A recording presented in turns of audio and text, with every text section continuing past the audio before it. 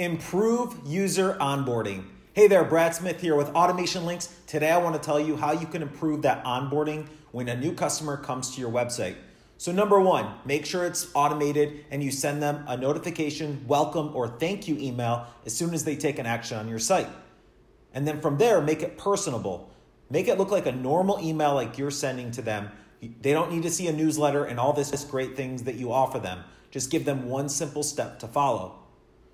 Next step, number 3 would be to add a follow-up. Make sure you follow up the next day. Maybe they didn't complete the purchase or they got distracted. Make sure you remind them that they were on your site the day before and follow up with them. And then last but not least, continue following up with them until they say yes or no. Some people sign up for our software after a year of speaking with us. So continue following up, and when they're ready to purchase, they'll contact you.